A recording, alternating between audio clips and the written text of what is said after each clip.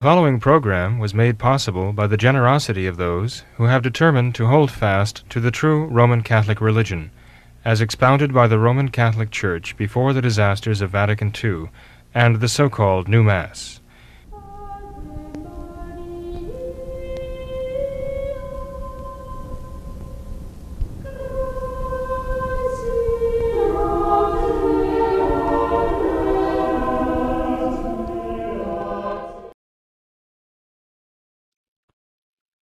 Hello and welcome to another live edition of What Catholics Believe. I'm your host, Thomas Nagley. With me tonight is Father William Piper, the traditional Catholic priest of the Society of St. Pius V. He's also the pastor of Immaculate Conception Church right here in Norwood, Ohio. Father, how are you? Very fine, Tom. Thank you. How are you? Not too bad, Father. Good. You've just had a long trip. Yes, Father. It's great to be back. A good trip, right? Yes. So I was at the visiting convent and seminary at the Congregation of St. Pius V in New York. So it's great to see everyone up there. And we have new sisters, right? Yes. Good. Even from here? Yes. From Immaculate Conception. Well, I'm so glad you were there. You represent us all, right? That's fine. You and your noble wife and children, right? All together. That's great. Great. Yep, we did our best there, Father. But thank you for carrying the program last week. I know that to begin with, you had a couple of comments you wanted to make. We did get a very nice email that I just wanted to mention in regards to the last program, where a viewer said that it was very great, absolutely wonderful teaching by Father Jenkins in the program. She said she felt like she was sitting in on a graduate-level seminary class lecture, which could be understood by anyone. So I thought that was pretty impressive, Father. But you had a comment or two that you wanted to make on it as well. Well, as a matter of fact, it has to do with a comment that I did receive, not through the emails, but another way. Someone pointed out, a friend, very good friend of theirs, made the observation that the traditional Catholics have some very good points, but all of those good points are undermined by the fact that traditional Catholics do not recognize any living authority on earth to interpret and to explain Catholic teaching. Which I thought was interesting because, well, it's not true, number one, but I think what they're talking about is that in practice, traditional Catholics do not recognize Francis as being a reliable, if not even authoritative, interpreter of Catholic teaching. But the odd thing is that the person who brought this to my attention has already told me that the person who made the comment doesn't really put much stock in Francis either. And so my question back to the questioner was, well, you find fault with traditional Catholics because we find fault with Francis and do not find that he is a reliable and even in many cases don't believe he's an authoritative interpreter and representative of Catholic teaching. And I would ask that individual, well, do you consider Francis to be a reliable, authoritative representative of Catholic teaching? Do you actually consider that? And I understand that he actually doesn't consider them.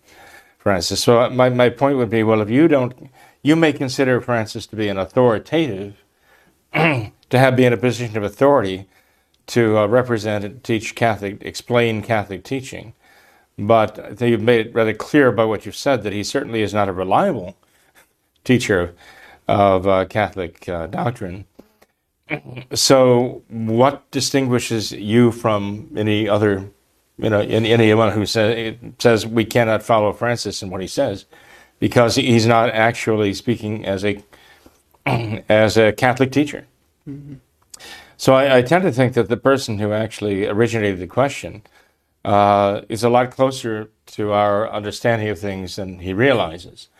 Because I really doubt that he would say, well, yes, I consider Francis to be a reliable and true teacher of the Catholic faith. As it says in the canon of the Mass, that we remember all of those and we're in union and communion with all of those who are true teachers of the Catholic faith. Mm-hmm.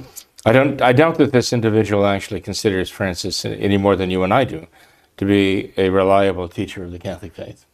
So I thought it was kind of a curious comeback, But anyway, maybe we'll hear from them and find out. And Father, that's definitely not an anomaly in the Novus Ordo, where we see people who, will criticize us for not accepting the Pope, so-called, but yet they themselves, so many of them do not even follow the teachings of the Catholic Church. And I mean, I guess it makes perfect sense, because that's what we get with Francis himself in the hierarchy, where they, kind of maintain this thing. Everything that the Pope says is magisterial, and infallible. We have to follow it, and yet the man himself doesn't even follow some of the things that he himself says, but definitely doesn't follow Catholic teaching. So I think we see that kind of dissonance a lot. There certainly is a disorder there. There's no doubt about it.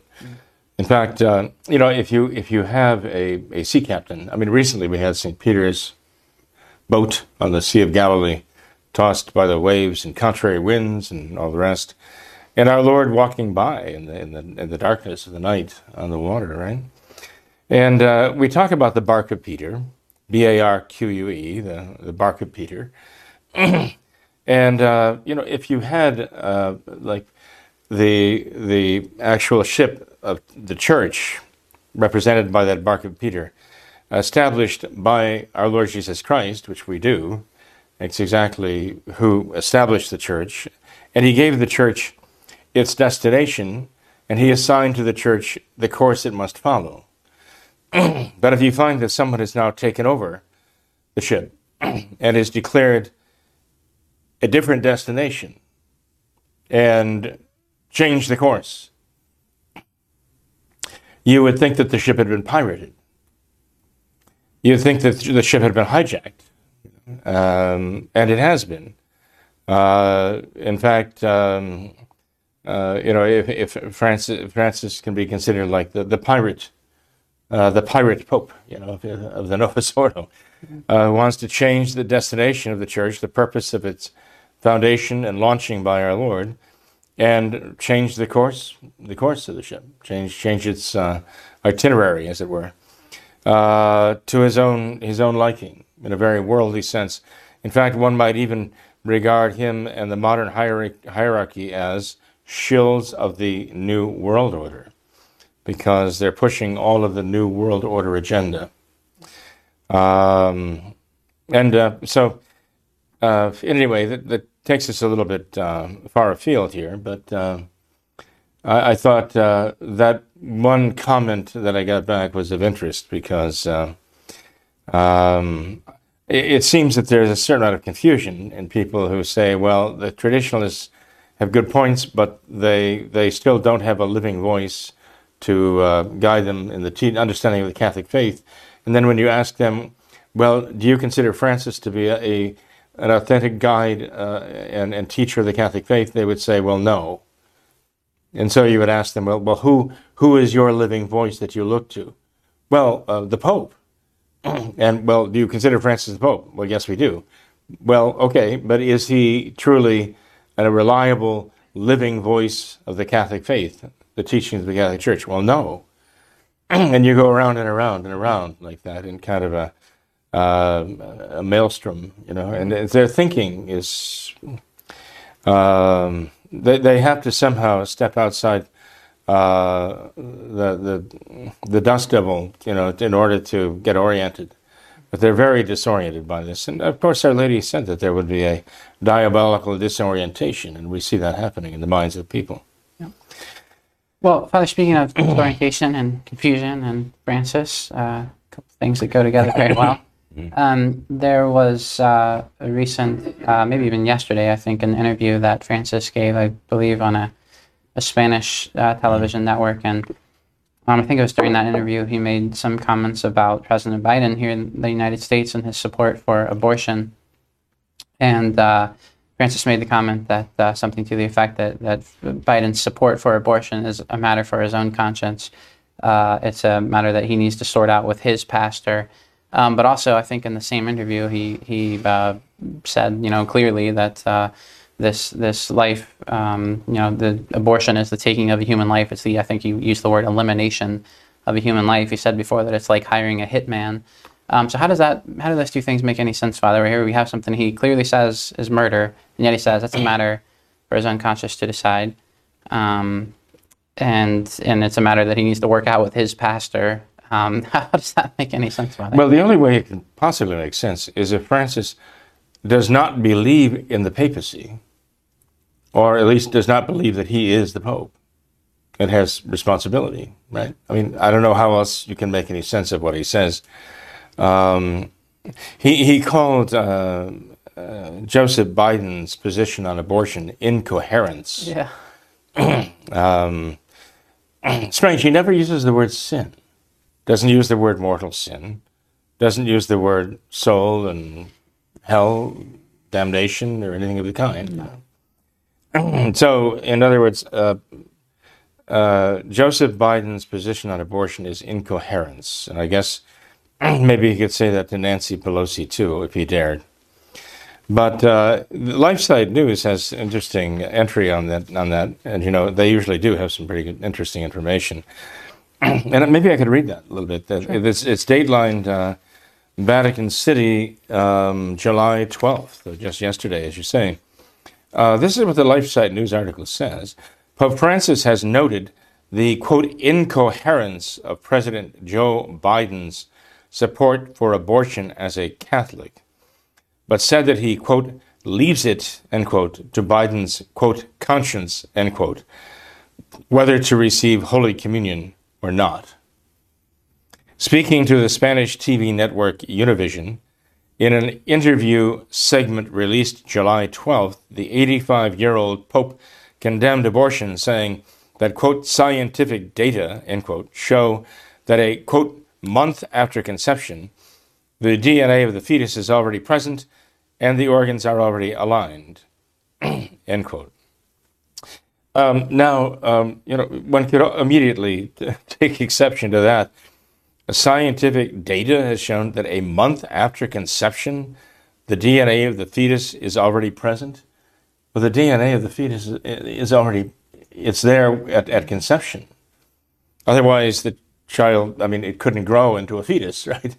And so, you know, to say that that happens within a month after conception, that the DNA becomes present, it's nonsense, you know.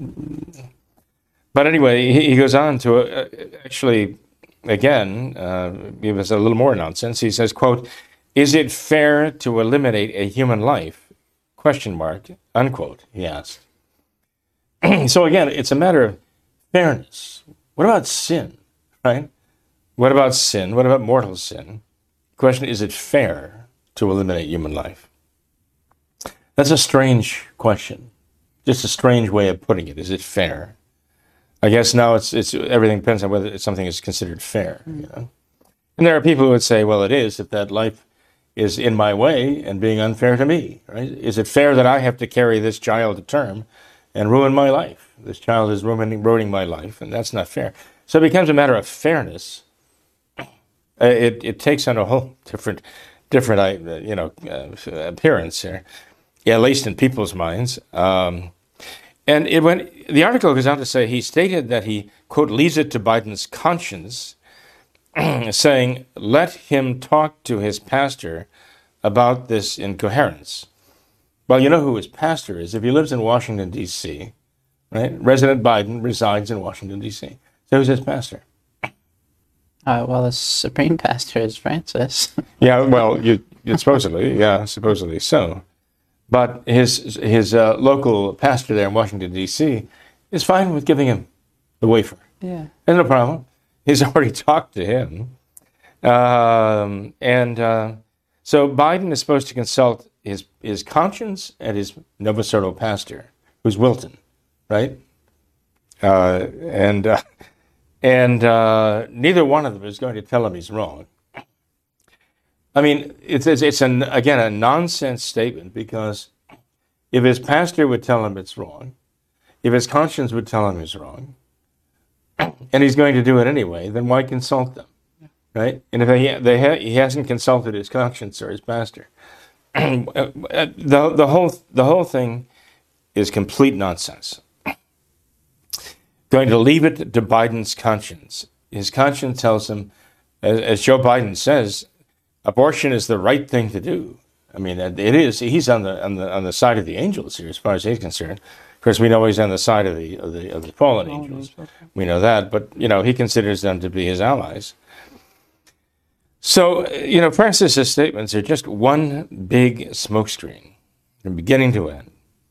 And the article continues: Catholic U.S. House Speaker Nancy Pelosi regularly receives the Eucharist, but was recently barred from Holy Communion by her local bishop, Archbishop Salvatore Cordileone of San Francisco. Despite this, Pelosi continued to receive Holy Communion at public masses since Cordileone's declaration, including notably at a papal mass on June 29th. When asked about this particular instance by which he defied Cordileone, the pontiff repeated one of his now familiar phrases, saying, when a pastor loses the pastoral dimension, he creates a political problem. Again, that's a very interesting statement of Francis. When a pastor loses the pastoral dimension, what is that? We're talking about dimension? Are we talking about dementia here? Or what are we talking about? The pastoral dimension, he creates a political problem. And if we were to understand by that pastoral dimension, is that when a pastor ceases to act as a pastor, he creates a political problem. But actually the opposite, the exact opposite is the truth. The pastor creates a political problem when he ceases to act as a pastor. So all anybody's been looking or hoping for from Francis all this time is to act as a pastor, and he can't do it. He's incapable of it. Because he actually considers any political problem to be somehow anti-pastoral. That's why he's completely political. He's an absolutely, totally politicized pontiff of the Novus Ordo. Absolutely in the back pocket of the New World Order. And its entire program from beginning to end. He's totally on board, and that's what he speaks continually. So, I mean, you look back and you look at the pontiffs who stood up before the world to condemn evil, and they were acting as true pastors, right? And never Francis. The only people he will actually attack are the traditional Catholics and the Restorationists, as he calls them. Mm-hmm. And that for holding fast to the faith of the Council of Trent. He faults them on that. That's the only fault he finds, it seems, anymore. So his statement is not only not true, it is the exact opposite of the truth. And he goes on and he says, when the church, and again, he repeated this later on, when the church loses its pastoral nature, how can the church lose its pastoral nature? Well, under Francis, it will. It must. The Novus Ordo, modernism, certainly loses its pastoral nature, but the Catholic Church cannot. So again, you wonder, how can he even say these things? When the church loses its pastoral nature, when a bishop loses his pastoral nature, it causes a political problem. That's all I can say. Well, okay, because that's all he can say, and it's absolutely not only not true. The true Catholic Church cannot lose its pastoral nature.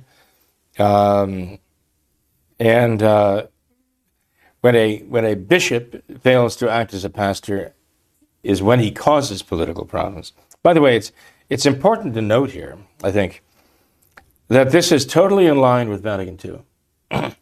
What he's saying here is completely in line with Vatican II. The last great document of Vatican II, Dignitatis Humanae Personi, the document on religious liberty, was hailed as talking about the preeminence of religious liberty, right? No one could be constrained to practice a religion that he doesn't believe in. It also went to the extent of saying no one can be restrained from practicing his own religion. But one exception, 5 times in that document, the council said that and this is the only restraint it placed upon religious expression or exercise in a society, is when the public authority, that's the government, finds it necessary to restrain or restrict practice of faith for public order. Exactly what St. Pius X said, the modernists demand that the church be subject to the civil authority. So only when public order is involved, and who's going to decide that? The government. Can the government, as the sole authority acknowledged in Vatican II, in the document of religious liberty, has the power to stifle, restrain, constrain religious practice. And we just saw that with the COVID business, right? We saw exactly that as Francis actually voluntarily shut down the churches throughout the world, the Novus Ordo churches, even before the government stepped in to say, do that. So this is setting up, this is already setting the table for tyranny right here. And giving the government, actually, governments of the world, the power to basically strangle practice, all religious practice, including true Catholicism. Finally, I'll come to the end of this. I'm just taking little excerpts now. Joe Biden himself told reporters last year in Rome that in a private meeting, Francis told him to keep receiving communion, despite the politician's continued staunchly pro-abortion stance and support for LGBT ideology. Now, by the way, since Roe versus Wade was overturned by the Supreme Court, Biden is ready to declare a health emergency to support abortion nationwide. He has come out and said that the Supreme Court is out of control. I guess that means out of his control. And of course, that's the point, isn't it? That's why our government was set up the way it was, so that the presidency would not, or even the residency, would not control the Supreme Court. So he's upset that the Supreme Court is out of control of him, of Congress, of the Democrats. That's what he's upset about. So he wants to change that, as a true tyrant would. But in any case, the fact that he says that Francis told him to continue receiving. Even now, Biden wants to put in place a nationwide, basically legal mandate, right, to be enforced by the DOJ, the Department of Justice, throughout the entire nation, recognizing the right to abortion until the birth of the child. That's what this man wants. And Francis tells him, go ahead, receive. It's okay. Follow your conscience.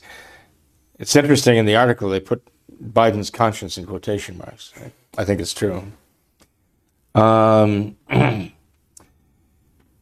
So, and again, the article in LifeSite News says, only a few days ago, the Vatican announced that it would join the pro-abortion Paris Climate Agreement, an agreement of which Francis has long been a supporter. It's pro-abortion worldwide, right to an abortion. So Francis, in fact, has glorified abortionists since he got in. We shouldn't be surprised to recall, though, that one of the first things he said when he was hailed as the successor of Benedict XVI is that the Catholic people have to stop obsessing about birth control and abortion and euthanasia. We have to stop obsessing about these things. So when the Roe versus Wade decision was overturned, Francis was very slow to even acknowledge it. And when he did acknowledge it, he parsed his words very carefully. This is what we're dealing with now, okay? So in any case, Tom, it's not good. But you're right. I mean, this is a great scandal that Francis' words about Joe Biden, I think, should be enough to tip anybody off that this man is not a teacher of the Catholic faith. Mm-hmm. Father, how should those in the Novus Ordo feel who, might still have the faith, might still care about things like morality and God's law, and they are excited about this, the Roe v. Wade case being overturned. They see the progress that the pro-life cause has made, and now they're looking to their supposed pastor, to kind of keep this going and guide them in this, and they just are getting this. If any comments on abortion, then they're at least implicitly in favor of it. How should someone in the Nova Sordo feel who's of good faith and wants to see the pro-life cause through, and yet they see Francis as their leader? How should they feel right now? Well, they would have to. How should they feel right now? What their feelings should be? Their feelings should be feelings of betrayal. They should feel absolutely betrayed, and then they should realize that he's not on their side, and that he's actually trying to deceive by pretending to be pro-life, but every action he takes actually favors abortion and glorifies abortionists. And basically, the expression on the dollar bill, Anuit Cheptus, with the all-seeing eye, for the pyramid, Anuit Cheptus, he kind of winks approval, and that's what he does. Even if he doesn't come out and state, "Look, I'm pro-abortion," and I glorify pro-abortionists. In fact, that's what he's doing. He glorifies them. He's had them come to the Vatican. He's held them up as prime examples of great statesmen and leaders in society. He's decorated them with medals, Vatican medals of the Church. He's decorated the pro-abortionists. And basically he's done everything he can to suppress the pro-life cause within even the Nova Sordo. I mean, the Pro-Life Institute that they've got, he's completely gutted that. So, people have to look at the actions of this man and realize he is an enemy of the Catholic faith. He's not a friend. He's an enemy of the true pro-life cause. When I say pro-life cause, because the true pro-life cause is not just about the life in this world. It's about saving souls for the next. It's about everlasting life. Francis is an inveterate enemy, and basically an avowed enemy of both.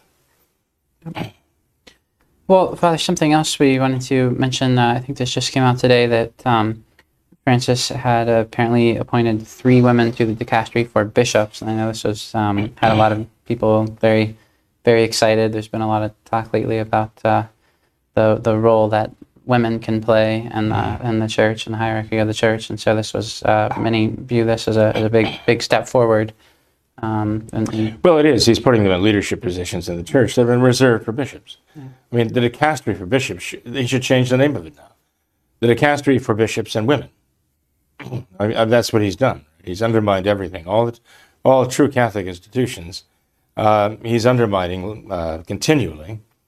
And it would be very interesting to interview these women he appointed and ask them, what is your position on abortion? What would you guess? These 3 women he appointed to the dicastery for bishops in his Nova Sordo church. What do you think their position would be on abortion? Do you think they'd come out strongly against it? Strongly, unequivocally pro-life? In the true sense of the word? Well, if they're Francis Catholics, then no, of course not. Would you be surprised to find out if they were true pro-lifers? Would you be surprised to find out that they actually saw that abortion could be justified and there was some value to it? No. So these are Francis' appointees.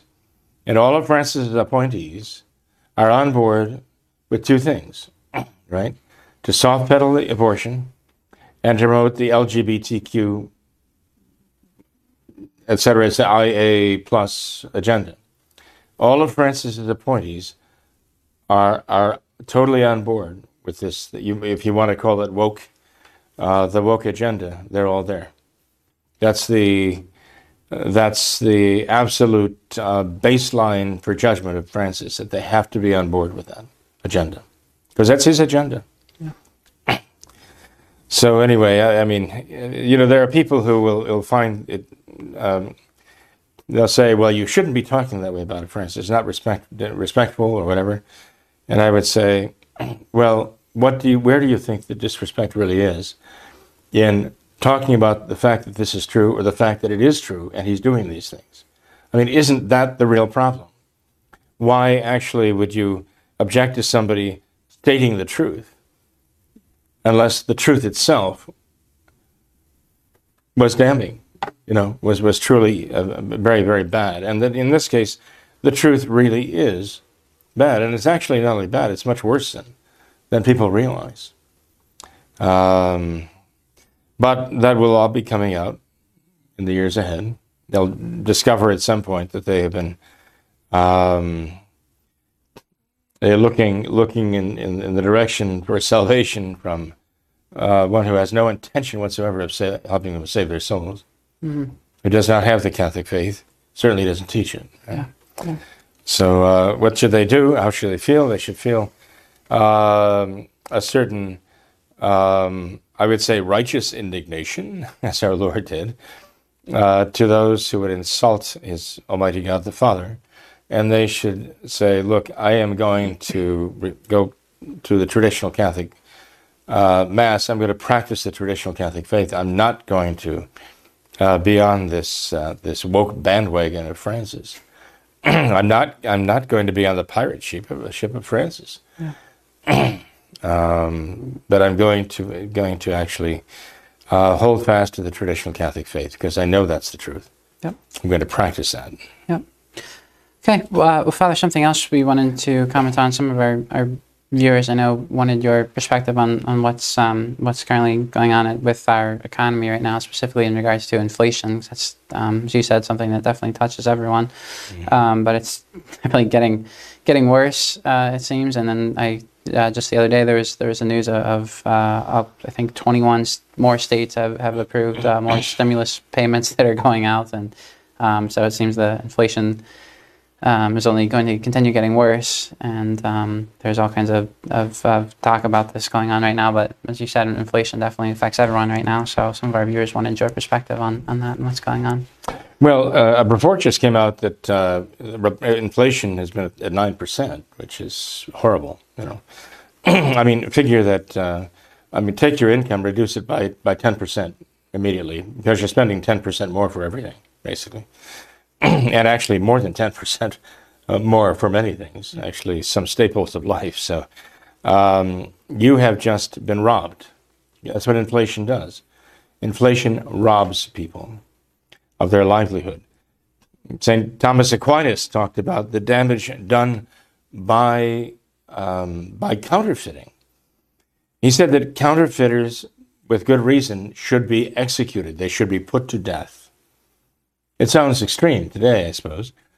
But St. Thomas explained the reason why counterfeiters should be put to death is because they steal from everyone in the society at once.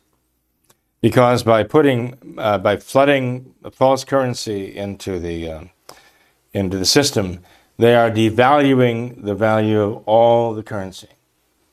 And it's well known. I mean, everyone knows that and understands that now. That when you flood the society with money, like a fiat currency, which is what basically counterfeiting is, then you're actually devaluing the value of all the coinage in the society, and so you're debasing the currency, and everybody is losing value, buying power with the money that he's earned. So St. Thomas was very definite about that. And, the church has always understood that. Now, St. Thomas lived in the 1200s, as you know. But, again, you look through the history of the church and you find that it was very well known how damaging it was to debase the currency. You've heard of Copernicus, right? You've heard of Nicholas Copernicus. He's famous for the heliocentric theory, as it were. And he was a Polish canon, a priest. And he wrote very interestingly, way back, we're talking about before Galileo, right? We're talking about the 4 centuries, even before a man like John Maynard Keynes came head of the world. Copernicus made this point. This is what he said in his 1525 work on the minting of money. So he wasn't just an astronomer. He wasn't just a mathematician. He actually applied his thought to economic theory. And this is what Copernicus said. He said, although there are countless maladies that are forever causing the decline of kingdoms, princedoms, and republics, the following four, in my judgment, are the most serious, and then he lists four maladies: civil discord, a high death rate, sterility of the soil, and the debasement of coinage. He goes on to say this. He says the first three, civil discord, a high death rate, sterility of the soil, so you can't grow food, right, are so obvious that everybody recognizes the damage they cause. But the fourth one, which has to do with money, is noticed by only a few very thoughtful people, since it does not operate all at once and at a single blow, but gradually overthrows governments and in a hidden, insidious way. Interesting statement by Nicholas Copernicus, made in 1525 already, on the minting of money. It appears that others who became involved in economic theory paid some attention to this also, Copernicus, because we hear that what Copernicus said echoed by others who came after him. You probably heard of Ludwig von Mises, right? And the Austrian economic school. Well, there was an arch nemesis in John Maynard Keynes, as Ludwig von Mises was talking about the need for the free market and to allow liberty in human transactions, especially financial economic transactions. Whereas John Maynard Keynes was touting the necessity of government managing the economy, right? And these two basically went through the world. Well, actually, they were born not the same year, but very close to each other. Von Mises was born in 1881, and Keynes was born in 1883, so within a couple of years of each other. Keynes died first. He died in 1946. But von Mises survived until 1973. Keynes died in his early 60s, and von Mises died in his early 90s. But the two outlooks on the economy were like polar opposites between the liberty and, on the one hand, von Mises, and the government control of John Maynard Keynes. It's interesting to see the contrast between these two men. We know that John Maynard Keynes he even said he was carrying out a revolution. He saw himself as authoring a kind of economic revolution for the future. And we see what's happened now. Government control, a la socialism, communism, and Marxism, certainly. All of this goes hand in hand. And it has created just havoc and ruined millions and millions of lives. But Keynes, interestingly enough, John Maynard Keynes quoted the thought of Lenin, and may well have quoted the thought of Copernicus, too. I have an article here by Ralph Benko, who is with the, as he calls it, the laissez-faire books, but also he is a founder with another gentleman, actually. It looks like it would be interesting, Charles Cadlick. And they are actually of the von Mises school, I believe, and believe in, liberty. This is, by the way, found. It's a Forbes. It's on the Forbes website. I thought it was very interesting that Forbes is making this available.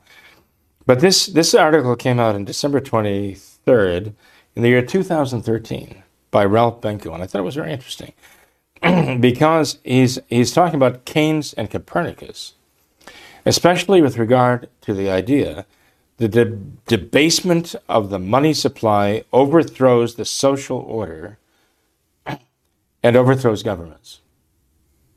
This is what Keynes wrote in The Economic Consequences of Peace in 1919. Lenin is said to have declared that the best way to destroy the capitalist system was to debauch the currency. By a continuing process of inflation, governments can confiscate, secretly and unobserved, an important part of the wealth of their citizens. By this method, they not only confiscate, but they confiscate arbitrarily. And while the process impoverishes many, it actually enriches some. Now, as I'm reading this, think about what we've witnessed here with the aggrandizement of the billionaires and how they've added billions and billions to their portfolios while the common people are being robbed, okay? Think of what St. Thomas Aquinas said about this. Think about what Copernicus said. I thought that was so interesting. He says, the best way to destroy the capitalist system was to debauch the currency, and that is by inflation. Governments confiscate the wealth of the nation, essentially, and they enrich some. The sight of this arbitrary rearrangement of riches strikes not only at security, but at confidence in the equity of the existing distribution of wealth. Those to whom the system brings windfalls beyond their deserts and even beyond their expectations or desires become profiteers, who are the object of the hatred of the bourgeoisie, whom the inflationism has impoverished, not less than of the proletariat. As the inflation proceeds and the real value of the currency fluctuates wildly from month to month, all permanent relations between debtors and creditors, which form the ultimate foundation of capitalism, become so utterly disordered as to be almost meaningless, and the process of wealth-getting degenerates into a gamble and a lottery. Lenin was certainly right. John Maynard Keynes says, Lenin was certainly right. There is no subtler, no surer means of overturning the existing basis of society, capitalism, than to debauch the currency. The process engages all the hidden forces of economic law on the side of destruction, and does it in a manner which not one man in a million is able to diagnose. I mean, we hear the voice of Nicholas Copernicus echoed here in the words of John Maynard Keynes, who's actually citing Lenin, right? To bring down the capitalist system. So there's much more that could be said about this, and I know I'm capable of saying it here, but I recommend this article to those who are interested. Now, Keynes referred to that old relic of the gold standard. Because when you have a gold standard, you have a fixed value of money in circulation. And he didn't want that. He didn't want that fixed value. He wanted government to manipulate these things. And so Keynes was absolutely opposed to the gold standard. And yet, Copernicus, and someone who was an admirer of Copernicus, Isaac Newton, were absolutely in favor of the gold standard. They understood back then the necessity of having a stable currency. You know that Newton was a scientist, right? You think about him napping, dozing under the apple tree and getting hit in the head by the falling apple and discovering gravity. That's the way they simplistically propose it. But Newton was also the master of the Mint of Great Britain. And he was quite an economist. He was the architect of the modern classical gold standard as being actually following the Copernican principle of having a correlation between the possession of gold and the value of money, because there is no intrinsic value of money, okay? But gold has a certain intrinsic value to it. So in order to have anything other than a fiat currency that just mysteriously appears by the millions and billions and trillions. You have to have some kind of something with intrinsic value that it is tied to. And according to this author, Benko, he says it served the world very well for almost 200 years until, through Keynes' influence, it was done away with. So now, Keynes said he was a great admirer of Newton, but Newton actually was absolutely, you might say, kind of a quote-unquote apostle of the gold standard, which is quite the opposite of what Keynes himself stood for. There's more to be read here, but I'm not going to read this. But it all basically talks about the terrible danger we're in now. This was written in 2013. And he's actually forecasting what we're living through right now. The debauching of the currency.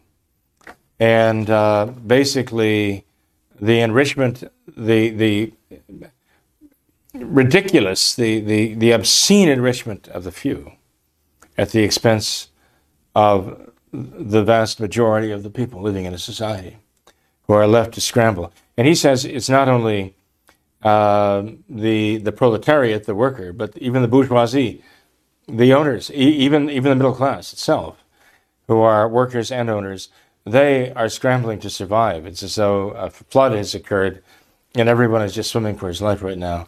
Well, you have the billionaires there, in a sense, mocking us and saying, we are going to be your new gods, and you will live or die, depending on whether we are willing to, give you what you need to survive. This is the thinking of Soros, thinking of Gates, and the rest of them. They made it very clear. So that's what we're dealing with right now, and anybody who is concerned about this has to realize that this is being done on purpose. It's not an accident. Okay, it's all being orchestrated. But the real danger to us, unfortunately, is not the debauching of the currency. The debasement of the currency is symptomatic of another debasement, and that is the debasement of the culture. It's the debasement of the culture that is the real deadly debauchery that's going on here. They have debased I'll call it the Christian Catholic culture. They've debased it.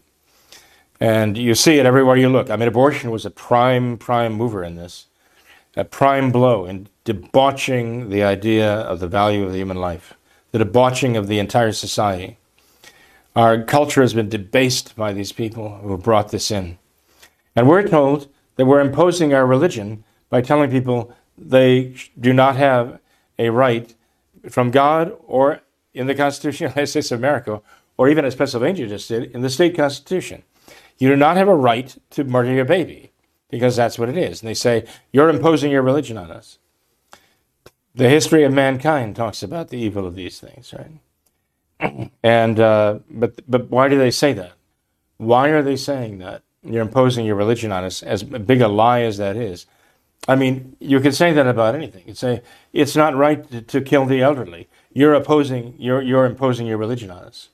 It's not right to murder the sick, to kill the weak. But that's your religion. That's not my religion. You're imposing your religion on us. You can say that about anything. On the other hand, they could say, well, but you're keeping animals in zoos. You're taking away their rights. And we say, what? That's crazy. I mean, the animals do not have the rights of persons. And then, we would say to them, well, you're imposing your religion on us because you're pagans and this is how you think.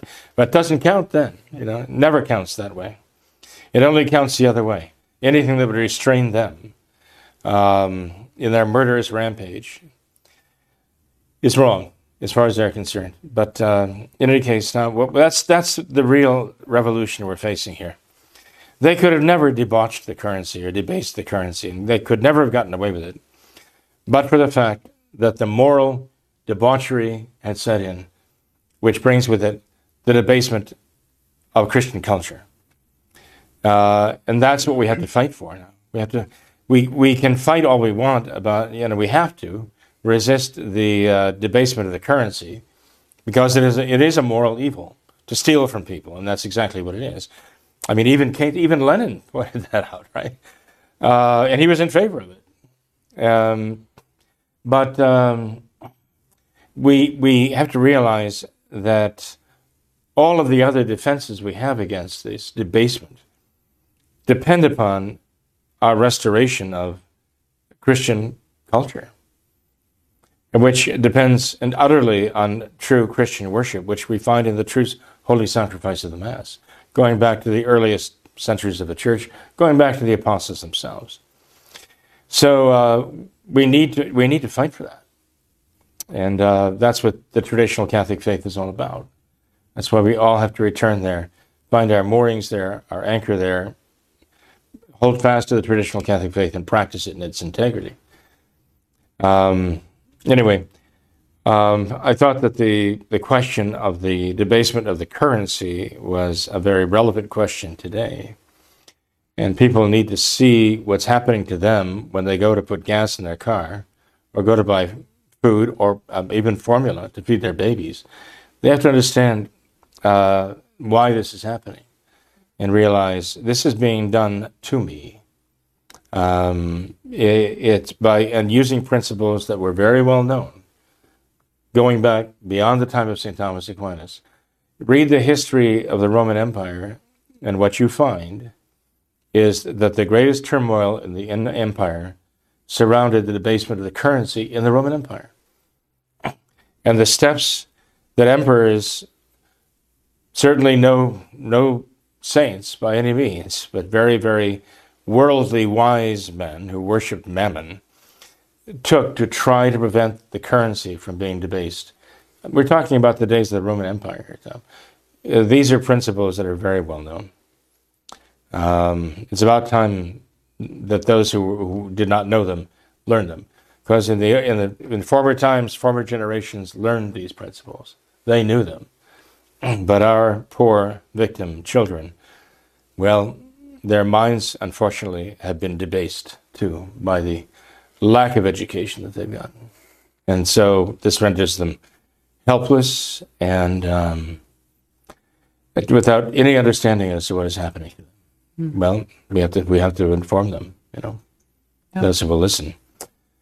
So we've got to witness to not only our American values, but we've got to realize where American values unto themselves are not enough, that they, quite the contrary, we need our Lord Jesus Christ. He is our only Savior.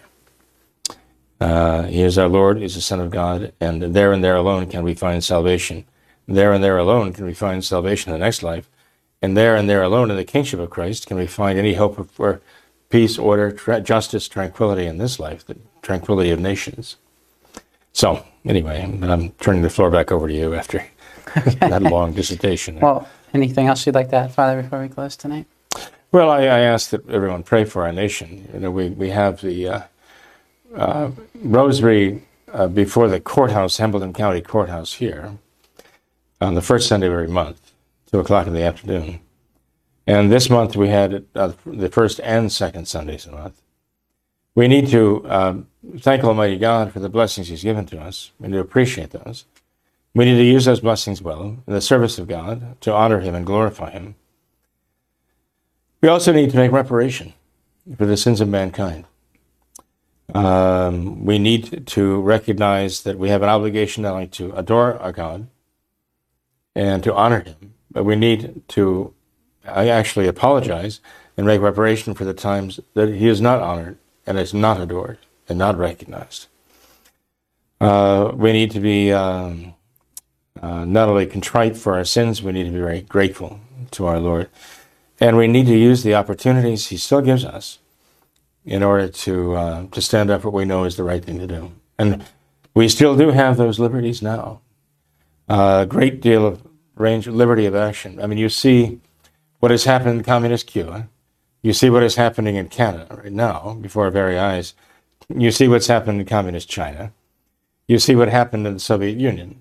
Oh, the stranglehold came over everything, and the whole idea of free speech completely disappeared, right?